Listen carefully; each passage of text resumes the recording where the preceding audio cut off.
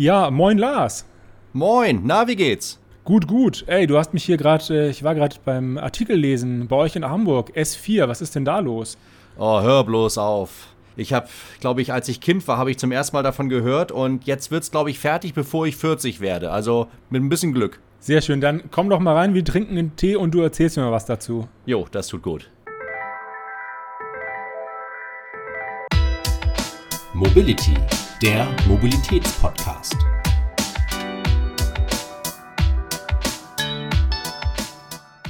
So, lieber Lars, jetzt wissen die Zuhörerinnen natürlich nicht, wie alt du bist, aber bis du 40 bist, dauert es noch ein paar Jahre zum Glück. Kannst du mal einordnen, was ist die S4?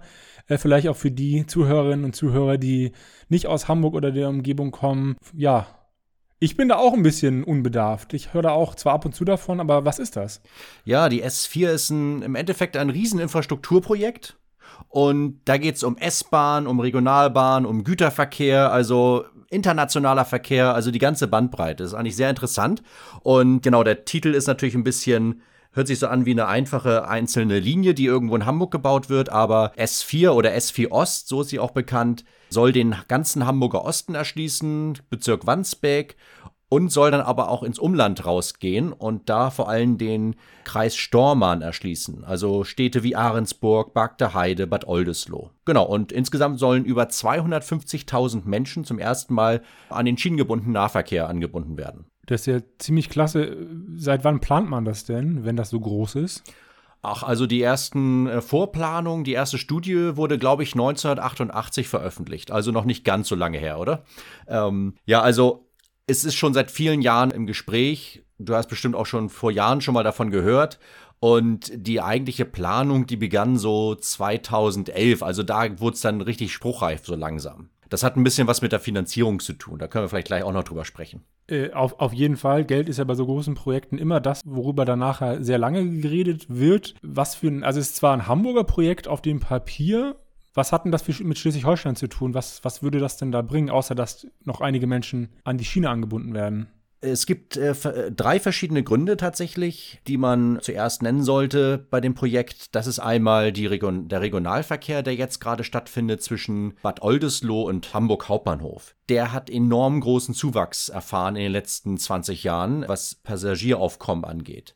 Und die Kapazitäten reichen eigentlich schon lange nicht mehr. Man möchte das System dahingehend dann umbauen, dass man mehr Stationen hat, dass man häufiger Zugfolgen hat und dass man in dem Sinne das alles mit einem S-Bahn-Verkehr besser abwickeln kann. Das hat auch was mit der Erschließung zu tun. Zurzeit die Regionalbahn, die fährt halt an vielen Siedlungsschwerpunkten vorbei. Da gibt es gar keine Bahnhöfe und das möchte man dann auch mit der S-Bahn beheben, dieses Problem.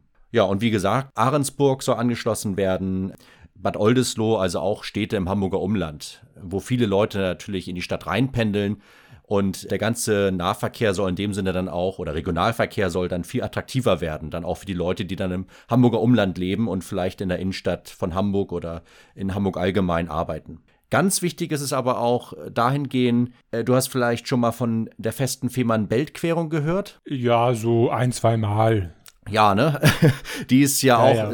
Die ist ja auch sehr kontrovers diskutiert. Da gibt es ja auch starke Stimmen dagegen. Fakt ist aber, dass Deutschland ein Abkommen geschlossen hat mit Dänemark und Dänemark da auch schon dabei ist, das zu bauen tatsächlich. Und es soll eine feste Straßen- und Schienenverbindung von der Insel Fehmarn bis nach Lolland in Dänemark geben und damit dann auch eine direkte Verbindung bieten auf der sogenannten Vogelfluglinie.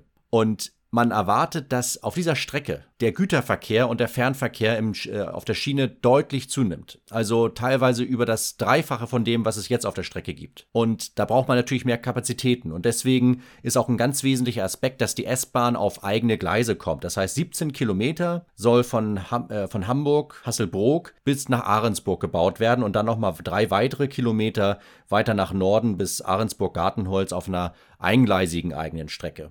Und so soll dann die S-Bahn auf eigene Gleise kommen und der ganze Güter- und Fernverkehr kommt dann auf die Ferngleise. Ist doch eigentlich eine gute Sache. Also, wenn man die erste Fehmarnbelt-Querung ausklammert, als Diskussionspunkt als eigenen. Ja, es ist in dem Sinne, auch ohne Fehmarnbelt-Querung wäre es eine gute Investition, wenn du mich fragst. Das stimmt auf jeden Fall. Aber Da kommen wir jetzt wieder zum Thema Finanzierung. Ohne die feste Fehmarnbelt-Querung wäre das Projekt so gar nicht möglich, weil so hat das ganze Projekt auch eine europäische Bedeutung. Also es ist wichtig für den europäischen Schienenverkehr und nur so ist der Bund auch bereit, sehr viel Geld zu zahlen, also mehr als normal. Man kann mal eine Nummer nennen, das sind 1,87 Milliarden Euro, die das Ganze kostet, also nur die S4. Ich spreche jetzt nicht von der Verbindung zum Fehmarnbelt. Und der Bund wird davon 84% tragen.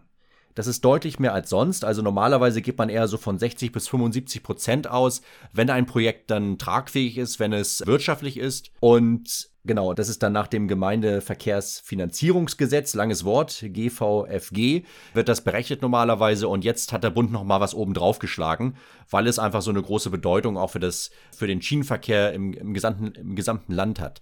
Denn auch der Deutschlandtakt, hast du vielleicht schon mal gehört, also ganz viele neue Begriffe heute, spielt damit zusammen, ne?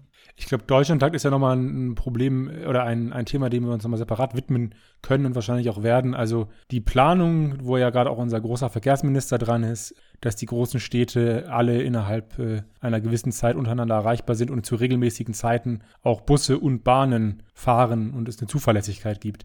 Wenn ich kurz dazwischen grätschen darf, ist doch eigentlich auch immer so, wenn so große Projekte sind, feste Fehmarnbelt-Querung ist da ja, glaube ich, das beste Beispiel. Da gibt es doch immer Kritikerinnen und Kritiker. Jetzt wird es wahrscheinlich viele Menschen geben, die sagen, oh cool, S4, habe ich endlich mal einen Bahnanschluss nach Hamburg und komme ich schneller an mein Ziel. Wo liegen denn noch weitere Kritikpunkte? Ja, also genau diese S4 stört auch viele Leute gleichzeitig. Also natürlich, da gibt es Bürgerinitiativen, namentlich, die schon lange aktiv ist die Bürgerinitiative Bahnstrecke Hamburg-Lübeck, also geschrieben HHHL, und die ist gegen das Projekt. Nicht gegen die S4 an sich, also die befürworten auch, dass die S-Bahn den Hamburger Osten besser anschließt und auch das Umland in Stormarn, aber sie kritisieren den Güterverkehr. Das ist vielleicht auch nicht das einzige Projekt in Deutschland, das auch aufgrund von Güterverkehr einige Leute erzürnt. Man erwartet dann natürlich deutlich mehr Verkehre auf der Strecke, deutlich mehr Lärm. Und der Bund versucht dem entgegenzuwirken, indem man sagt, ja, wir bauen große Lärmschutzwände. Aber auch diese Lärmschutzwände sind nicht ganz attraktiv, muss man ja auch ein bisschen eingestehen, ne? Also wenn man jetzt da halbwegs offene Gleise stehen hat am Bahnhof vielleicht und dann sind da so 6-7 Meter hohe Wände, die vielleicht auch zugesprayt werden, ist nicht so das Attraktivste, was man sich vorstellen kann, das muss man zugeben, ne? Aber Alternativen, das ist natürlich auch wieder schwierig. Also wir wissen, die Kapazitäten müssen steigen, die Nachfrage wird steigen in den nächsten Jahren, auch im Sinne der Verkehrswende. Wir brauchen irgendwo die Strecken. Und die Bürgerinitiative hat tatsächlich ein eigenes Konzept in Auftrag gegeben. Und sie möchte, dass die Fernbahn nicht mehr durch den Hamburger Osten und durch Barkter Heide und so fährt, sondern dass die an die A1 verlagert wird. Perspektivisch sogar so sehr, dass sie die ganze Strecke bis nach Lübeck eigentlich an der A1 langfahren könnte. Aber auch dort, ja, es geht ja auch um Enteignung, es geht ja auch dort teilweise, selbst wenn man an der Autobahn sich befindet, auch teilweise um andere Nutzungen, um Naturschutz und so. Und das ist nicht ganz so einfach. Also man hat dieses alternative Konzept doch ziemlich stark ignoriert oder als nicht machbar abgetan. Auch vor dem Hintergrund, dass 2018, als das Konzept rauskam, die Planungen ja auch schon sehr weit fortgeschritten waren. Das ist so ein Punkt der Kritik. Und jetzt mal vielleicht abschließend, weil da könnten wir uns auch länger drüber unterhalten. Wann ist denn realistisch mit einem Start, also mit einem ersten fahrenden Zug unter dem Namen S4 zu rechnen? Ja, das ist eine gute Frage. Das verschiebt sich immer weiter nach hinten, das Datum. Es wurde erst vor einer Woche wieder um 2 Jahre tatsächlich nach hinten verschoben. Und da kannst du auch ein bisschen mitreden. Da kennst du dich auch ein bisschen aus. Das Thema hatten wir ja auch schon mehrmals jetzt. Das Thema Planungskapazitäten und Mitarbeitermangel in den Planungsbehörden. Und ja, es wurde auch mal wieder das zuständige Amt für Planfeststellung in Kiel kritisiert. Da hängt anscheinend auch ein Teil der S4 dran. Denn die Hamburger Abschnitte der S4, die werden tatsächlich von Hamburg aus geplant. Die sind größtenteils zumindest auch jetzt in relativ weiter Bearbeitung. Das Planfeststellungsverfahren, was man ja quasi zum rechtssicheren Bau einer Strecke braucht, das hängt auf dem schleswig-holsteinischen Abschnitt, also im Landkreis Stormarn, wirklich in Kiel zurzeit fest. Zumindest ist das die Information, die uns vorliegen. Und da ist ja auch die S4 nicht das einzige Projekt, ne? Also da gibt es auch noch einige andere. Nicht nur das einzige Schienenprojekt. Ich hatte jetzt letzt auch gelesen, die Strecke Hain-Schönberg, also von Kiel Hauptbahnhof zum Schönberger Strand im Kreise Plön, verzögert sich auch, weil das Amt personell unterbesetzt ist. Ich glaube, da könnten wir ja vielleicht mal uns nochmal separat mit beschäftigen, wo man da PlanerInnen und Planer herbekommen soll. Das sollten wir auf jeden Fall.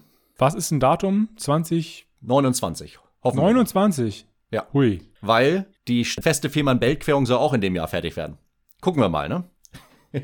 Ja, wenn man sich an deutsche Großprojekte orientiert, dann drücken wir den Planerinnen und Planern die Daumen, dass wir 2029 da mitfahren dürfen, lieber Lars. Ja, da bin ich schon gespannt, ob das klappt. Supi. Genau. Und ich bedanke mich sehr, Lars, bei dir für das spannende Gespräch, die vielen Informationen und freue mich auf die nächste Folge mit dir von Mobility, dem Mobilitätspodcast. Supi, ich freue mich auch. Bis zum nächsten Mal.